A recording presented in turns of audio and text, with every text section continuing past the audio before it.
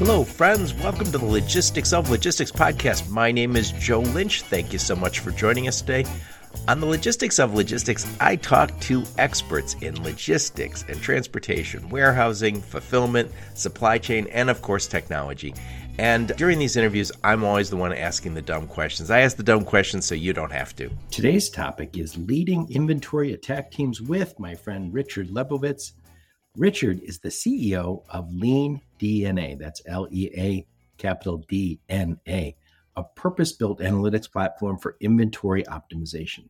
Our whole business is dependent on inventory, but managing inventory is very complicated. Inventory attack teams attempt to drive an effective, sustainable process to attack the biggest daily inventory optimization opportunities across the supply chain. Lean DNA supports inventory attack teams by arming them with a process, analytics, and actionable insights. So check out my conversation with Richard. How's it going, Richard? Great, Joe. Glad to be here. I hope I didn't botch your name. Richard, please introduce yourself and your company and where you're calling from today. Yeah, my name is Richard Lebovitz. I'm the CEO and founder of Lean DNA. We're actually based here in Austin, Texas, and excited to be here. Thank you so much for being here. We blabbed too long before we hit record because we have a similar background. We walk some of the same hallways. Richard, you founded a company called Lean DNA. One word. And what does Lean DNA do? We're a inventory and optimization platform that's purpose-built for factories to help with improving on-time delivery by reducing critical shortages, while at the same time optimizing inventory so you have that optimal level where you have the right parts to the right place at the right time. And so our goal is to help improve that delivery while reducing days of inventory, but more importantly, doing it with a better use of your team and your people. Yep. Someone was on my podcast. I did a podcast probably a few years ago, and they said, everything is inventory. Everything is inventory. And you go, that's just the inventory guys making their job bigger than it is. But there is so much truth to that statement. Everything is inventory. In our businesses, if you sell something, inventory is everything. Yeah, absolutely. And our take is there's a lot of areas within this inventory optimization, supply chain, manufacturing space. And a lot of what we try to focus on is how do we make sure you have that right supply? So when you have these more modern, lean factory operations that have evolved over the last 20 to 30 years, let's make sure they got that fuel to help have that material to execute when they need to. So huge area of opportunity. Yep. I worked for a forecasting company, a sales forecasting company. It was out of Silicon Valley. I only worked there for probably 6 months.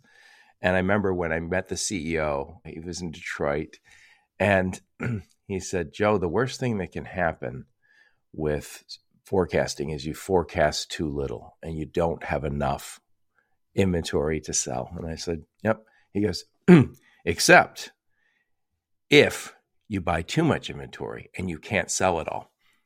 He goes, that's bad. I go, which is worse? He goes, both. And he goes, and by the way, he goes, you never seem to get the right inventory amount. It's never, we forecasted 10 and we sold 10. Life is good. Nobody asked for an 11th one. So we are always in the sales and inventory space. The sales group and the ops group, I was always playing this delicate tug of war or dance or whatever you want to call it that never is perfect. What's also a challenge right now is when you extend that to those suppliers, that's where it even gets more complicated because at the manufacturing, you're exactly right. We're, especially over the last couple of years, we've shifted from let's bring in whatever we need to, no matter what, even if we don't need it today, let's just get that material because supply chain has been such a challenge.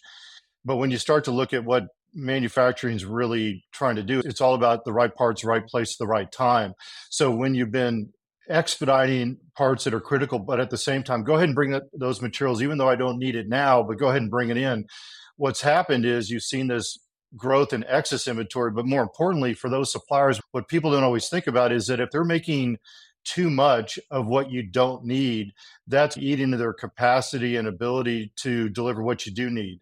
And so that alignment right now is starting to really show its ugly head, or the challenges where we need to always maintain that alignment, because obviously not having enough is a real problem, but having too much is not only a problem in terms of the factory's inventory and the cash, but it means those suppliers misuse their capacity and their material to make what you don't need. And that's a problem as well, especially today where things are really a challenge when you start to think about the connected supply chain. Yep. A few things I want to talk to you about today is perishables, for one. And I know one of the things people always will say is, oh, you mean like food?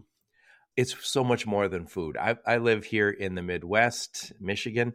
It is almost the end of September here. So am I not going to buy a new pair of shorts until next spring? If somebody just brought in a whole bunch of shorts to my local store, that's not good, right?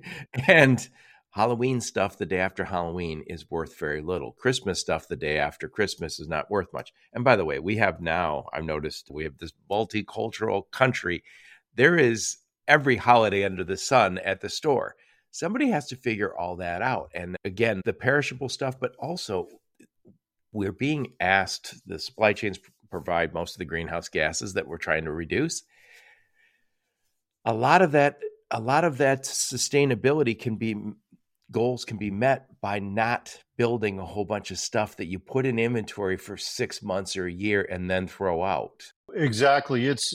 When we look at part of the problem that we solve, the enterprise systems and planning systems and BI tools have done a great job creating a lot of visibility, Joe, in terms of information, which is great, right? I can see my problems. I can see where things are.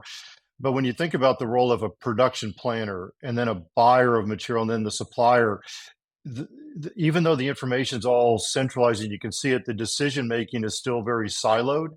And so when you think about a factory and their suppliers, those are factories themselves. And then you take that down to another tier, which is another level of factors. I know you worked in automotive, right? So if you think about all those tiers, inventory is really a reflection of this disconnect or when the demand and supply is not aligned or it can't be aligned because of constraints. Now you need inventory. So when the more they become misaligned or you don't really understand those capacities, inventory tends to grow. And the more you can create alignment, collaboration and prioritization, the inventory starts to come down. So this whole area can really start to impact sustainability and inventory by really focusing on that alignment and the prioritization of those different areas. Right now, they're not only disconnected, but the complexity has grown around product configuration, the globalization of supply chains. And so because of that, it's become a real challenge. And the growth in inventory is just becoming a reflection of that kind of misalignment. Yep. Exactly. So, Richard, tell us a little bit about you. Where'd you grow up? Where'd you go to school? Give us some career highlights before you started Lean DNA. And then also answer, why did you start Lean DNA? What hole did you see in the market? Yeah, so a little background. I was born in California, but then grew up in Texas, went to school here at University of Texas at Austin. My degree was a mix of mechanical engineering, but computer science. So I always had this passion of the industrial side and also building systems to help bring it alive, and actually started my career at Frito-Lay building some of the more modern automated factories. And even having worked in automotive and industrial products, I always feel like that food industry is one of the more interesting automated areas because you're shipping air.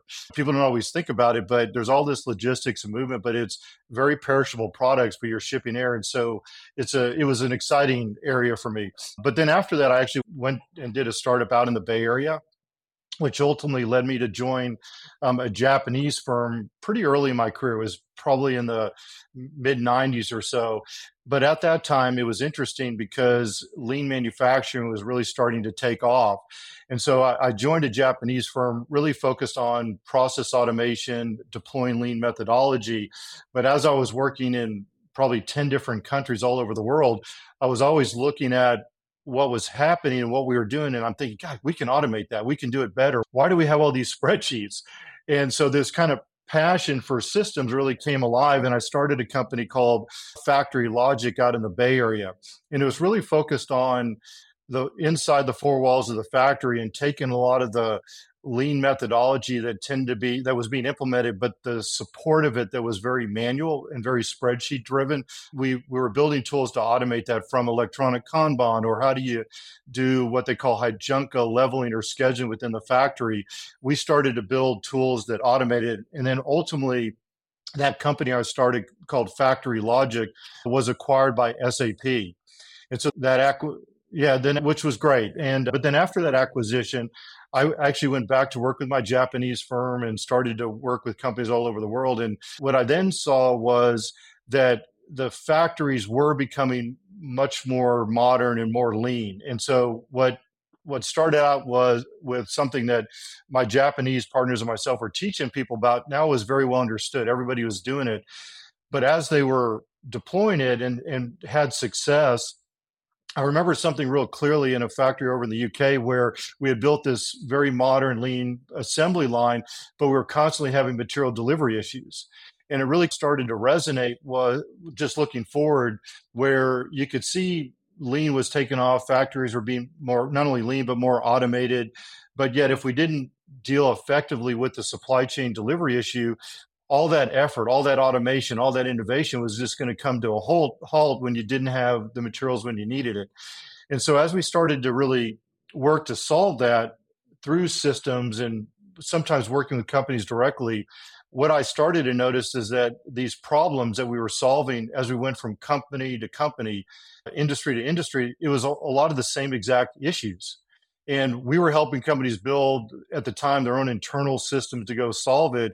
And we ultimately just said, there's got to be a better way. Why don't we build one purpose-built analytics platform that can connect to kind of any ERP system and then solve this problem in a scalable way?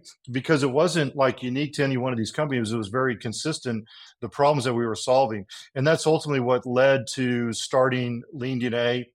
We started it about a little under 10 years ago. But then since then, we've grown to grown the company. So we're deployed in about 28 countries. Wow. In industries from automotive to industrial products to aerospace and defense is a big one, medical devices, and not only deployed to those manufacturing sites. I think it's a little over 450 manufacturing sites now are using Lean DNA, and it continues to grow.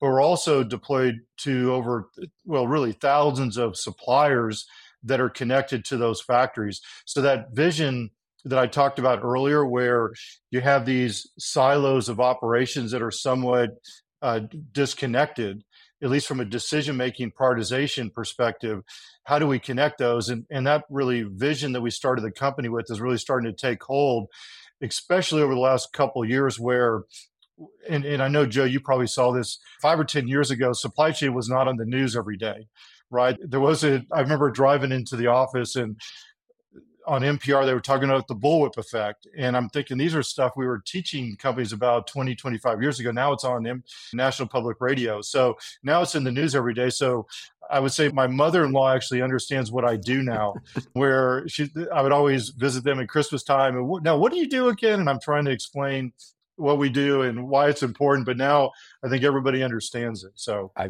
have two daughters, and they were talking one time in the car about, I think it was Kylie Jenner, an influencer. She had this makeup line and she was making lip gloss or lipstick or something. And they said, and it's going down the exact same assembly line as this $5 lipstick. And hers is $30 or $50 or whatever. And I was thinking, first off, we have that my teenage daughters had visibility into that. Secondly, the idea that they understand how supply chains would work, at least. And I joke about it. I remember the first time I heard the term supply chain, somebody had called me. I was in automotive at the time, and recruiter called and said, yeah, blah, blah, blah. This company just needs a really good supply chain guy like you. And I was like, what am I? Like, I didn't say it. I thought it, though. Like, you're talking to a recruiter, you don't want to say, I'm not qualified. I thought if I say, I don't know what supply chain is, I might not be qualified for the job. But I called another recruiter, a friend, and said, what the hell is supply chain? He goes, oh, it's what you do. I was like, I'm in engineering. I work with suppliers. That's different. Not really. But I want to get to leading inventory attack teams. But first, I want to talk about some of what I know are common challenges that inventory attack teams would get involved with. Now, if you're not day-to-day in all of this, we're all consumers. So when you go to Costco, you notice Costco has a lot fewer SKUs than Walmart. and or Meyer, which is I live in the Midwest, so we have Meyer. If you go to Aldi, Aldi has much fewer SKUs. Trader Joe's, much fewer SKUs. I like Target's grocery store. It's curated, it's smaller, much fewer SKUs. And I don't think that's an accident. I think that some companies say, you know what? We are going to appeal to consumers with products that they want, but we're going to pick the right product and we're going to do really well on our inventory management. And I'm going to give you what your 2 cents on this. While other companies, and by the way, Walmart's always been incredible in their inventory. And that was one of the reasons they did well from the beginning. And you notice how they say always low prices. The advantage of saying always low prices is I don't have to, if I have a sale on something and I say, oh, I had a sale on ham from this time to this time, and somebody says, oh, good for you. Yeah, but now I don't have year-to-year data because this is now tainted.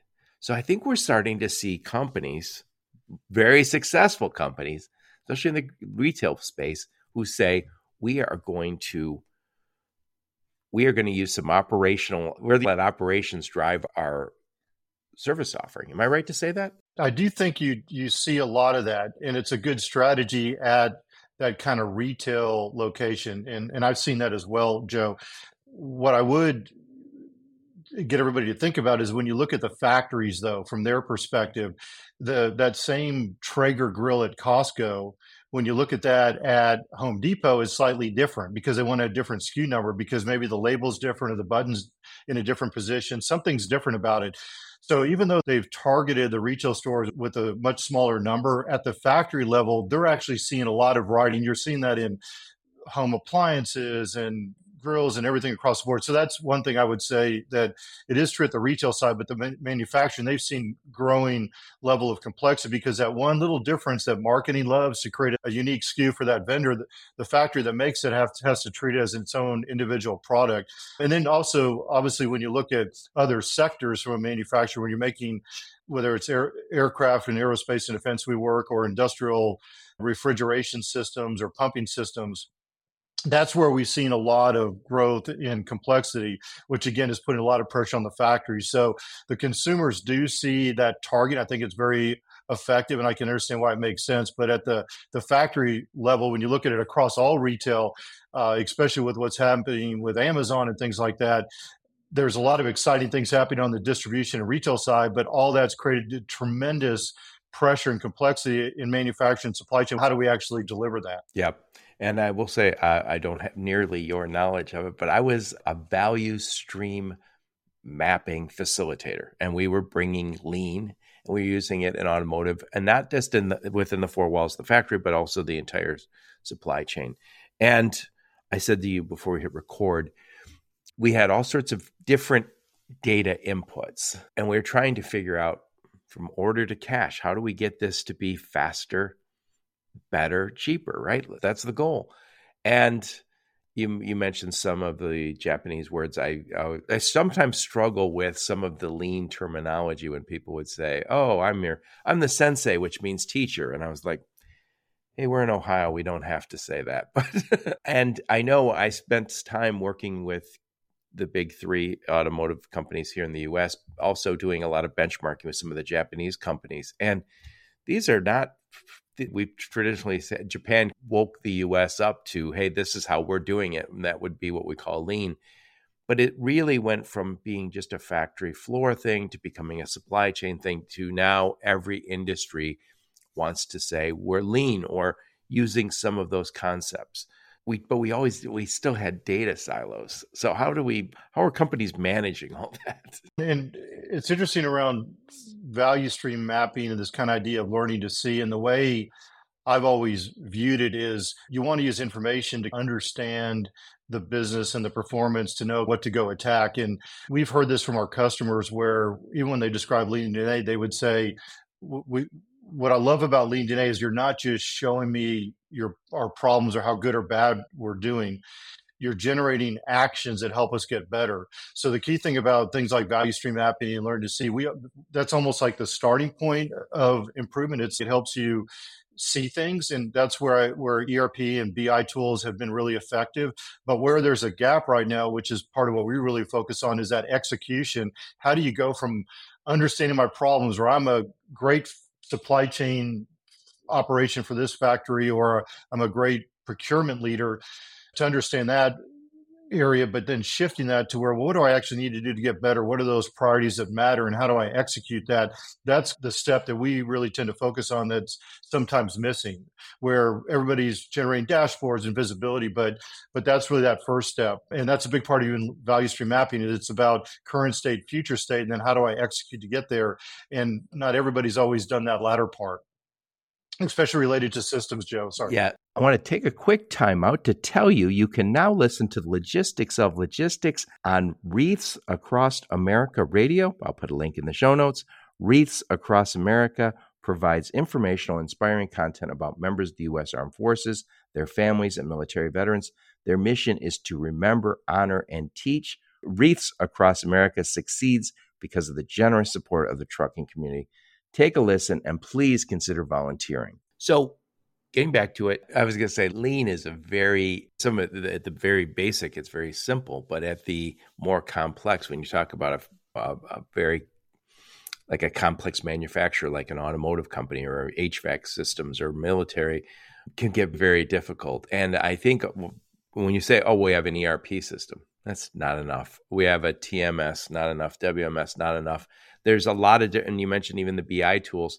If you don't have the lean methodology in your brain while you're developing those systems, you're not going to get there. And you were asking some of my background earlier on, Joe, and I didn't hit on it, but a lot of my passion came from that frustration, because I really started out as a mechanical engineer, even though I had a dual background. That was really my focus, building industrial processes and automation.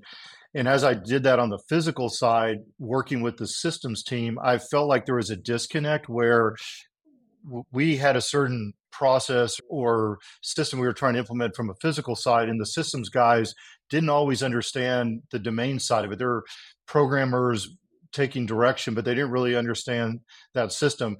And I would say that as time has gone on, it's gotten worse and worse, where there's a bigger and bigger disconnect from the software coders that are right out of school, a few years out of school, building these systems, and these people running operations or factories that have been there 30 years. There's just a difference. And those two areas don't always come together in an effective way. And that's been a lot of my passion and interest over the years, is how to bring those two worlds together and bring the domain knowledge and the understanding of this business problem that people in factories every day working overtime, trying to deliver products. How do we make sure that the systems that are being deployed are built to support them, not make things more challenging for them? Or when somebody says, you're just not using the system, that's something that always irks me, because you mentioned lean about simplicity. And I would say it's still a lot of the foundation of lean came from the premise of make work easy for people.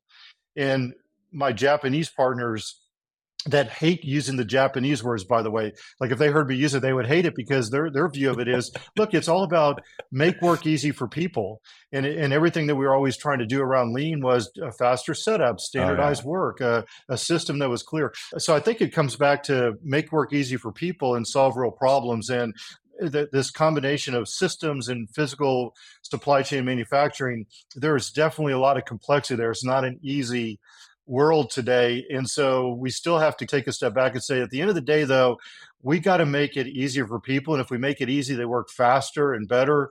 If we make it easy, they're more consistent. They follow a standardized workflow, and we get good results. So we still want to chase that goal in a way, Joe. We still want to try to, even though it's complicated systems and a lot of silos, the goal is like, how do we make work simple for people? And if we can do that, we'll be successful. Yeah. By the way, when I was doing that lean facilitation, value stream mapping, you always do like a training in the beginning, or we did back then.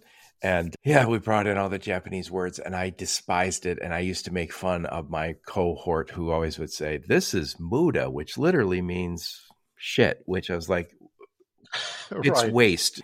Again, we're in Ohio, we're in Michigan, we're in Indiana it makes no sense. And I felt like what you're doing is you're putting yourself on a pedestal as I'm the lean guy and I use a special language and I have special tools. I'm magical. And you commoners can try and touch it for a few minutes, but that's it. It's the wrong way to do stuff. And by the way, I started the logistics of logistics while I was running a little 3PL. And I didn't like the jargon that I would always hear. And so when I would talk to people, they'd say, our tariffs. I'd say, no, give me your costs. Tell me what you paid for this. That's it. I don't say tariffs or discounts. It's nonsense. It's gibberish talk. Give me your costs. and because that's just, it's every industry develops a shorthand and a jargon. And I think it's useful to some extent, but it also causes these silos to stay there because we all have our own little world that we live in. And to that point, so my Japanese partners, myself, would 100% agree. Stay away from the jargon. It's modern manufacturing, simple concepts. And I know you're an educator, and I think that the better and better you understand something, when you explain it to somebody, it's simple. And when it's hard to understand a concept, a lot of times it's not you, it's the person to explain it. And I always feel like I'm always learning and I have to get better and better. I have to do a better job myself, but it's always that goal that if I can make something simple to understand, that reflects my understanding of something that can be very complicated. But when it's hard to understand, that means I probably don't understand it as well, and I'm trying to explain it. So it's always a goal to keep it simple. Yeah, I think there's an Einstein quote where he says, if you can't explain a concept simply, you don't understand it well enough. And every once in a while, you'll hear somebody go on and use a lot of jargon and they talk in circles. And you're like, okay, you can't explain it to me. Maybe you don't understand it well enough.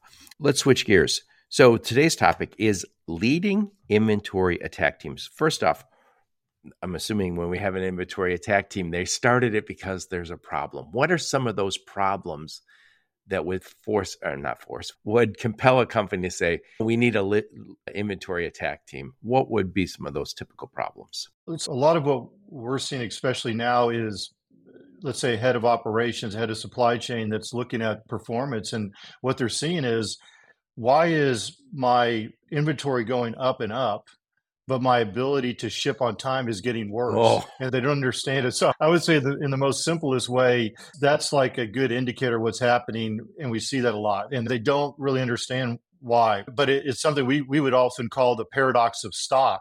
Going back 20, 25 years, it's actually a relatively common phenomenon that has to do with this misalignment that we talked about earlier. But that's what we typically would hear a lot right now, is that's the problem. And you see it as days of inventory is increasing, but ironically, they also see issues with delivery. So that's one thing. There's also this feeling of overwhelming data. People have all this information, but they're constantly generating new information or changing graphs, or they're not consistent from factory to division. They're trying to create some standardized work. But I would say the problems are what I mentioned earlier around delivery and inventory. But when they then start to deploy data, they're not really getting the answers that they need to go act upon. And that's some of the challenges that we often see that are a good indicator for, hey, an inventory attack team is a way to approach this. Yeah. So when you say if I'm at let's just say a factory or warehouse, and I say I'll talk about sweaters. I have 20,000 sweaters here, which is, we normally have 14,000. So I have way more sweaters than I usually have. But when somebody says, hey, I need this sweater, we're saying, whoops, we don't have that one. We need to order it, or we need to make it, or whatever. And so my on-time delivery starts to go down. And at the same time, I've got another metric, which is my inventory carrying costs, or my number of units. And that gets back to, we talked about it earlier, really understanding what you're selling. Because sometimes I say, yep, I've got this gray sweater, I got the green sweater, the blue sweater, and the blue sweaters are selling like crazy. The green sweaters aren't, the gray sweaters aren't, but we have a product mix that we made 1/3, 1/3, 1/3, and we didn't know any different when we started. But now the information of what's selling has to go back upstream. And in the meantime, I've got too many gray sweaters. And we saw this a lot during COVID because we didn't know what we were going to be able to get from our suppliers, especially if they're overseas. So we ordered too much.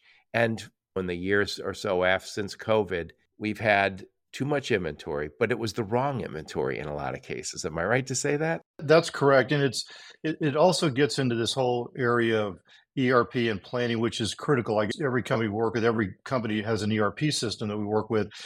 And within that, there's different planning engines, right? And there's been a growing reliance on those planning to predict the future. What is everybody going to order? And in the case of a sweater, if I'm just trying to predict sweaters, and I make white sweaters, it's relatively easy. You're going to sell more in the wintertime than you are in the summer, right? You can predict it. But to your point, now I'm trying to predict colors and what button configuration and patterns. As it grows in complexity, the ability to plan becomes harder. And the planning engines, again, are still needed, but you have to still use those, which are critical, but you have to bring into play more around the execution and the collaboration so that when we see things changing day to day or week to week, how do you execute to those changes much quicker, especially by connecting the manufacturer and the suppliers? And that's where some of that starts to break down. And that's predicting at that option level is where things become challenging. And more you have to start thinking in a shorter horizon. And how do I create that visibility at that factory to the supplier level, which is, again, part of the big opportunity from what we see. Yep. So getting back to the leading inventory attack team. So I have a problem. Some of my metrics are way off. And who's noticing that? Is that the head of ops? Is that head of supply chain? Who's the one who's saying, I think I need to make some sort of intervention here? You're going to start seeing it at the VP of supply chain, director of supply chain level. So it's a person typically running supply chain for that operation. And that's where they're often challenged with get all the parts in when we need them, because it's not the operations or the engineering group, even though that they may be late with the design or late scheduling production. It's always supply chain that's that last person that gets yelled at when they don't have the right parts. So they're getting that pressure around delivery, but then when they order too much, it's, hey, our carrying costs are up and you're not hitting your DOI goal. So it's at that factory level supply chain leader there, but we also see it obviously at that head of supply chain, because on the conference calls when they're talking about working capital and things like that, it's shown up there as well. Yep. And by the way, typically, this is just the nature of it, is the problems are always downstream, right? So the cause might be upstream, but so the guy who has the inventory in a warehouse, he's the one who's everyone's like, your inventory carrying costs are way up. You're like, it's not my fault. We built the wrong stuff. It's not I didn't, right? That's just, so if you want to solve a problem in the supply chain, it typically go upstream. So who would typically be on an inventory attack team when this VP of supply says, I've got a problem, we need to get a team together? Who is on that team and what is their charter? So there's really 4 levels to the team. There's the buyer, the procurement individual. Typically, we call them a buyer. Different industries, and maybe a material planner in some cases. But you have the buyer. You have the level above them, which is the leader of that team that's responsible for the sites. We then have a third person, which is called the inventory attack team lead, that's now responsible across multiple sites. And then we also like to see a corporate sponsor, and that's typically your VP of supply chain. So VP of supply chain, inventory attack team lead, and then you have your site leader, and then the buyers themselves. And that consists of the organization. And the idea is behind the inventory attack team, it's somewhat going back to keeping things simple. It's based on the idea that I may have 100 or 500 actions I got to do today as a group, but how do I identify the 5 or 10 things each buyer at each site needs to do that's going to have the biggest impact on the business? And that's reflected in improving on-time delivery while reducing your DOI. So what are those 5 or 10 things? What is DOI? Oh, days of inventory, turns or amount of inventory. Days of inventory is just a way to maybe normalize it across. As demand goes up or down, if you do things right, you still want to have a certain days of inventory and ideally reducing it. So they have those goals that they want to drive to. And so the goal is, how do I identify the 5 or 10 actions they need to take each day that's going to have the biggest impact on that ability to deliver while reducing my inventory? And if I can successfully work those and complete those every day, it doesn't sound like a lot. It's 5 out of 100. But the key thing is that if those are the top 5 things to do, and I do that every day, now after a month, I've really made a difference. And it's rather simple, but it has an impact. And if you do that across multiple buyers, across multiple divisions as a company, it really makes a difference. So that's the organization, and that's some of the idea behind what are you trying to achieve. So, how does Lean DNA help me do this? I know we're talking about leading inventory attack teams, and as you were talking about doing these 5 or 10 things, my first thought is, what 5 or 10 things? Because I have a list of 100. So if somebody says, and by the way, I have days like that where I write everything down and I go, there it is, just the 800 things I have to do today. And my job is to prioritize those. But it's all within me to make those decisions. Some of these, am I wrong to say this? Some of the decisions they have to make are not intuitive. Exactly. That's exactly right. And it also may be you like to work with the supplier. So, of all the actions you're going to do to go chase part shortages or deal with excess inventory, you're going to work with the people you like to work with. And so you tend to call them, even though that may not be the right priorities for the business. So, really, the core to what Lean DNA does is we are a SaaS analytics platform that's specifically built to generate these, what we call inventory actions that are prioritized based on, it could be based on value is one way we look at it. And we also look at those parts that are going to impact your ability to build a unit or ship an order. So we can look at both shortages or excess inventory. And the core to what our platform does is generate those prioritized actions.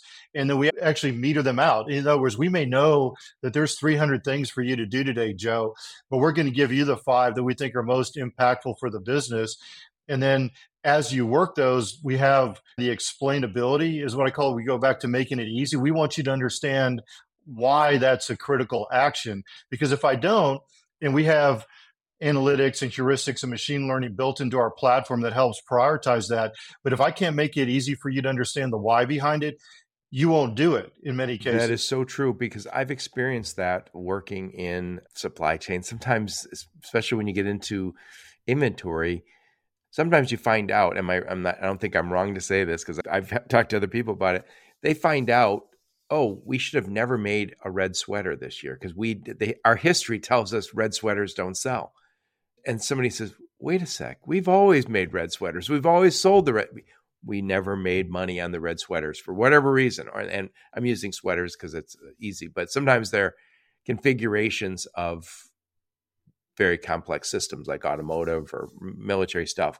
But if you don't have that stuff on hand when it's needed, you get in trouble. But again, if you carry too much, you also get in trouble. That's right. So that, and I would say there's a lot of excitement around AI and analytics and in certain industries or certain applications, right? I'm looking for trends.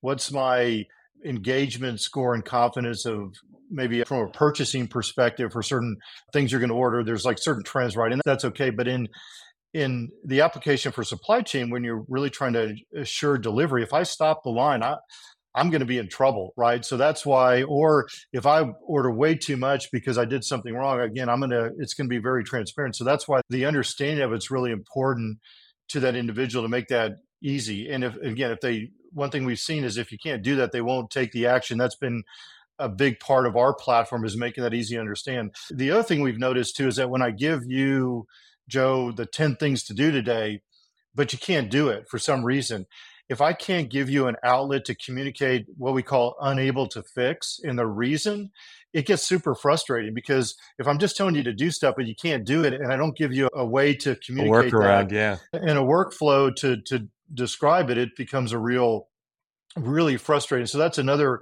part of what we do. And by doing that, surprisingly, what we found is that if I'm generating these inventory actions for a buyer each day, and they can do 80% of them, but then the 20%, which they said unable to fix because the supplier said no, or we have a long-term agreement, surprisingly, what happened is when you then escalate that to the next level, which is part of the inventory attack team process, it's not just here's what you need to do each day, but part of that is to have a bi-weekly review every other week with that kind of executive sponsor and leader and say, here's all the unable to fix and the reason it costs all the sites. we've had some cases where 50% of those, once they got escalated to that executive level, they were able to resolve them. They were able to actually cancel those orders and or delay those shipments because we didn't need it. And in some cases now that was able to translate into making stuff that they actually did need.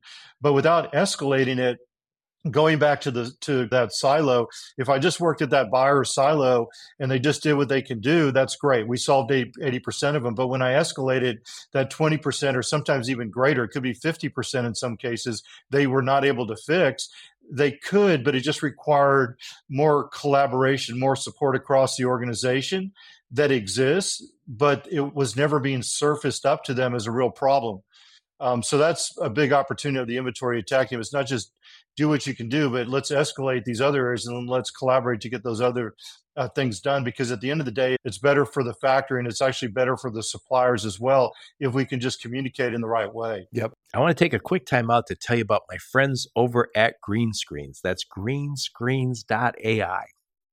Greenscreens is a dynamic pricing technology for the truckload spot market that delivers buy and sell side market intelligence to help brokers and 3PLs grow and protect their margins. Freight brokers and 3PLs using Greenscreens gain the following advantages: faster pricing for both buy side and sell side transactions, pricing that is more accurate and more likely to win profitable business.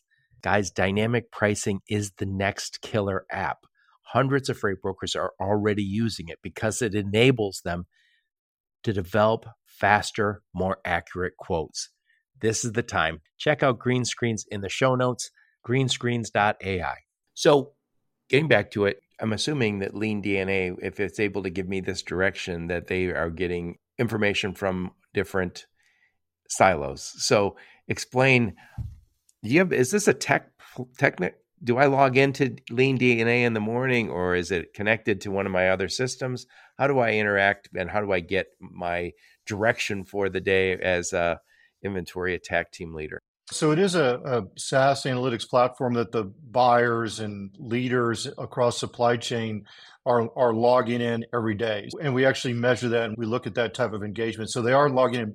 But to your point, we are fully integrated with the existing ERP systems. It could be a planning system. So we are fully integrated.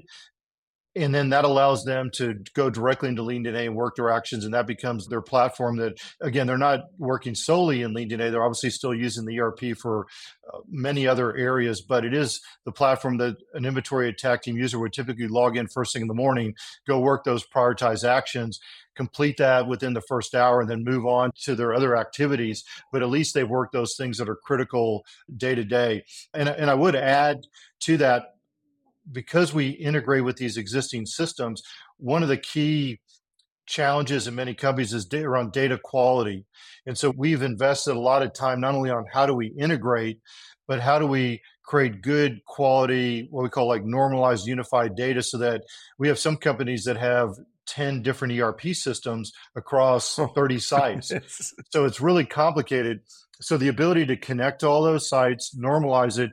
And so the inventory attack team across all those sites are able to look at the information in an entirely consistent way, whether it's an MOQ, a lot size, a purchase order due date. What's MOQ? What's that? Minimum order quantity. So you have, in other words, there are constraints around supply chain that I'm trying to deal with that I may have bought 100, but I only needed 5, but that's because of a minimum order quantity. And so we actually have analytics that look at those parameters that we call a plan for every part, sometimes referred to as a PFEP.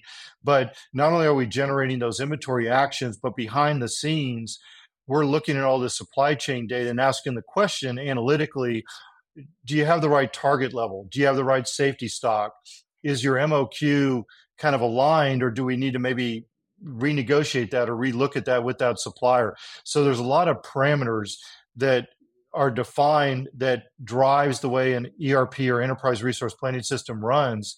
And if you don't get those size right, that could be a leading indicator for other supply chain problems, actions through the inventory attack team. But in parallel, we have this kind of plan for every part, order policy kind of optimization taking place that asks the question, but is everything set up right?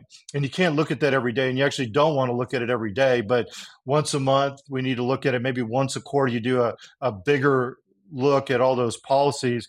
And you can think of it, Joe, in a simple way is how do you tune your system and make sure all those policies are tuned so that the way I'm running my business day to day is more optimized? Right.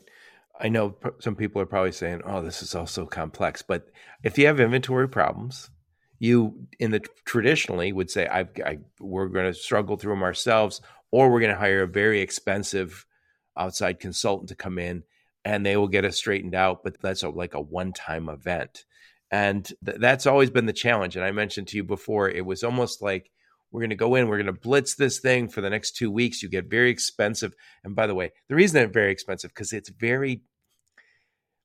is not easy. It's complicated. Everything's connected and it's not intuitive.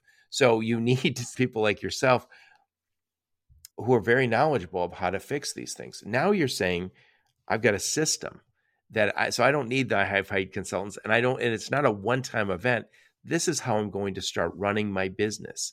So I know we're talking about inventory attack teams using Lean DNA, but I'm assuming if they were using Lean DNA the correct way from the beginning, they wouldn't need to move into this attack teams, right? And that's true to some degree. I think the inventory attacking does create a process of how to think about things. And once they learn that, yeah, and it's still, even though you don't have to have an inventory attacking, not all of our customers have to use it or use that, but it's a good way to instill that process with a very data analytics prioritized workflow. And then once it's in place, you're right that the buyers now can just work day to day and it becomes part of their DNA. And I would also say, to your point about complexity, I think the best software products are very simple for the user on the front end, but they can actually be very complicated on the back end, and that's our job. And the products, if you ever use them that are complicated, like many, whether it's a planning or sometimes even an ERP system, there's a lot of complexity there. That's because we're pushing a lot of that complexity to the user. So our goal early on was built on that idea that building great software means it's simple for the user, but we've done our job on the back end to deal with that complexity to create that simplicity. And it's not easy, but that's the job of, I'd say, a great technology, is to take on that complexity, to understand the domain, to understand the workflow, which is important. I think if I do great analytics and I'm showing all the data, but I haven't thought about the day in the life of a buyer, the day in the life of a production planner, how does a supplier need to think day to day in terms of how they work with the manufacturing? If I haven't thought about that workflow, again, it's complicated, it's hard to use. But if you think about all those things, you can actually do really powerful things, but it becomes very simple for the user because naturally they understand the problem. They know what they need to do. They're just having a hard time sometimes getting the information in a way that makes sense to them. And that's what we try to help do. Yep. You know what, I'll use the analogy that applies to my day-to-day. If I write a blog post for this, say for this interview, we'll make a blog post for this on our website and push it out. My people use Yoast, which is like toast, but it's spelled with a Y instead of a T at the beginning. And when you make that, Yoast does the SEO optimization. So it'll tell you, you didn't do this, you didn't do that. So it'll give you a list. It'll give you red, green, yellow, and then the actions you need to take. I'm not a search engine optimization person. Not all my people are, but they are able to use Yoast and have a lot. They're basically they're making that an SEO compliant article. And they don't have to learn all of the underlying tenets of SEO, which change every darn day. And that's the same thing here. I want to be able to use this tool, even though I don't have 30 years background in Lean and I don't know everything. It'd actually be probably too much information at this point. This is why we use systems, to take all this great data we have and tell us what to do. And it's also by automating a lot of this workflow and the prioritization and that actions and doing that in a connected way with your systems and connected to your suppliers. I think what's exciting is for supply chain is this whole industry, as we talked about earlier, where 20 years ago, they just moved stuff around. They moved parts around. That was their job and nobody really paid attention to it. Now it's a really critical area. So if we can automate what we can automate and create that prioritization of the workflows, and then free these individuals up, not for them to go anywhere, but to be able to shift their time to doing much more strategic work and more analytical work to make the operation better versus trying to trying to do a lot of spreadsheet Oh, yeah. manipulation and emailing that out to 500 suppliers. How do we shift that to much more strategic work that's just not getting done today? It's not that people don't realize that, they just can't get to it. And so that's the exciting thing, Joe, is to create this much more exciting world and environment for individuals. And one thing I would say about this industry is the number of people that have left it and gone to other industries because of the challenges the last couple of years is dramatic. Or I would go into factories where the longest tenured person supply chain is like 9 months. And it's not that they're new to supply chain, but they're new to the company. So they just all moved around. So there's a huge need around the talent side to not only make it easier and support the challenges, but to make it obviously more exciting as well, so that they can do more challenging things from a career. And I think all that's the positive of what's happened the last couple of years. It's created a spotlight on supply chain and created a big opportunity for many individuals to do things that they maybe didn't do before. Right. And again, this is my own experience. Is so many of these decisions, not only they have unforeseen consequences, unintended consequences, whatever you want to call it, but also they're just so counterintuitive. So I think also we aren't talking about something that is marginally important. Supply chains are the difference between success and failure for many industries, many companies. So I know if you're talking about automotive, you're talking about the supply chains that brought the vaccines to us during COVID or bring food to us every day. These are supply chains that they can't be a little rough around the edges. They have to be really good. So who do you work with? Again, one more time, who's the sweet spot for lean DNA? It is. We're very large into aerospace and defense. So we work with companies like Safran, Spirit Aerosystems, Bombardier. We're in the majority of their factories, if not all their factories. So we're very large in that area. Industrial products with companies like Johnson Controls, Dover, Ingersoll Rand are big customers. And then in automotive, we work for groups that make like fire engine trucks, tanker trucks, different specialty vehicles, and obviously companies like Terumo and medical devices. We actually, when COVID hit, we were doing some work with them just to make sure blood machines were getting delivered on time, for doing some work that was actually important for COVID. But what's common among all of them, Joe, is they're discrete manufacturers where they're dealing with some degree of like assembly and complexity. And there's typically a distributed supply chain that needs to be much more connected and prioritized and aligned with what the factories are trying to do. And all those industries are really dealing with those type of challenges. Yep. And what are the typical problems you solve for these companies? Like there was a good example, if you look at Aviation Week, Spirit Aerosystem, because this is public, an article that came out in Aviation Week, and it talked about how we reduced our inventory. I think it was by about 80 million, while at the same time improving their on-time delivery from 70% to over 90%. And so that's really what we do. It's, how do you deliver better, but you actually do with less inventory, which again is counterintuitive. Everybody thinks, well, deliver better, I got to buy more stuff, I need more inventory in the warehouse. And it's the paradox of stock. It's not true. It's all about alignment and making sure planning, procurement, and supply is aligned. And it's not just aligned with a global plan that's distributed everywhere. It's about execution. And how do I deal with the kind of day-to-day changes and deal with these realities that happen every day and make sure everybody can stay aligned? And that's what we do through the technology. And the end result is Spirit's a great example of what can be achieved. And we've seen that with all our customers in different levels, but it's all about delivering better with a better use of inventory and allowing your teams to do that without having to work weekends. I love that. When people engage with you saying they heard you today and said, Richard, get over here, I got all those problems, come save me.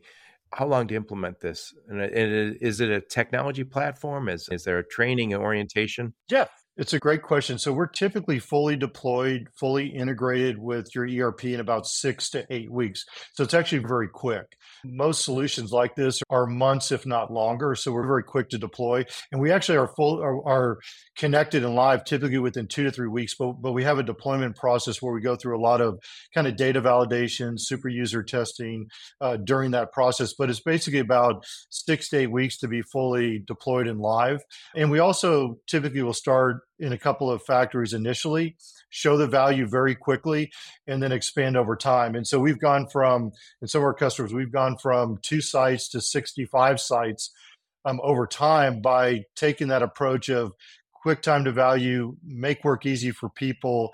And then when they see the value, they say, let's get this in more sites. And I think it's been our culture and the way we deploy early on, but it's also put a lot of pressure on what I said earlier is we got to make work easy for people and then show results. And if you can do that, then people want to use it more. If it's complicated or hard, for a lot of reasons, people find that there may be barriers to expand. I love it. I love it. So what I'll do is I'll put a link to your LinkedIn profile, a link to your website, and any other links that you and your team give me.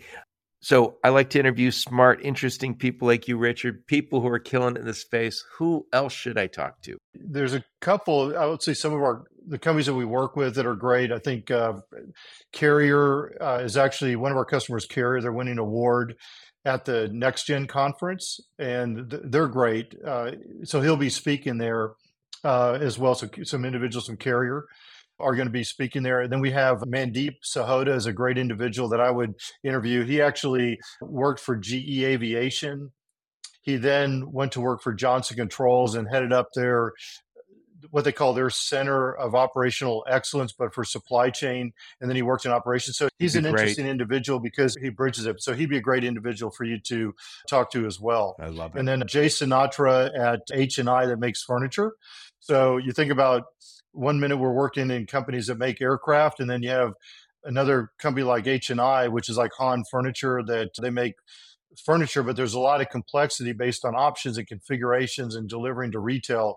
So he's another great individual. And then we actually, MSA Safety makes safety devices, and they have a great group there as well that would be probably good for you to talk to. Sounds good. You've got a whole handful there. What conference will we see you and your team at? We just came back from ASCM, which is a supply chain conference, and we're going to be at Next Gen, which is put on by an interesting group called Supply Chain Management Review. And they not only have speakers, but recognize leaders in supply chain. So we'll be there. I'm also on the board for the Association for Manufacturing Excellence, which is, if you go to ame.org, it's again a volunteer organization. They put on a big conference. I think it's in Cleveland this year. And they have a mix of tours where you can actually see manufacturing supply chain with keynote speakers, and they've got working sessions across different tracks from Industry 4.0. They're talking about AI, machine learning, as well as supply chain and leadership as well. So we'll be at that conference throughout the year. So a couple different events we've got that are exciting. Very nice. If you want to find Lean DNA, we'll get you to them. So again, I'll put a link to your LinkedIn profile, a link to your website, and any other things you and your marketing team give me. Richard, thank you so much. And thank you for going way over my time with you. I apologize for that. It was, it was great, exciting topic. So appreciate the opportunity, Joe. All right. Thank you so much. And thank all of you for listening to my podcast. Your support's very much appreciated. Until next time, onward and upward.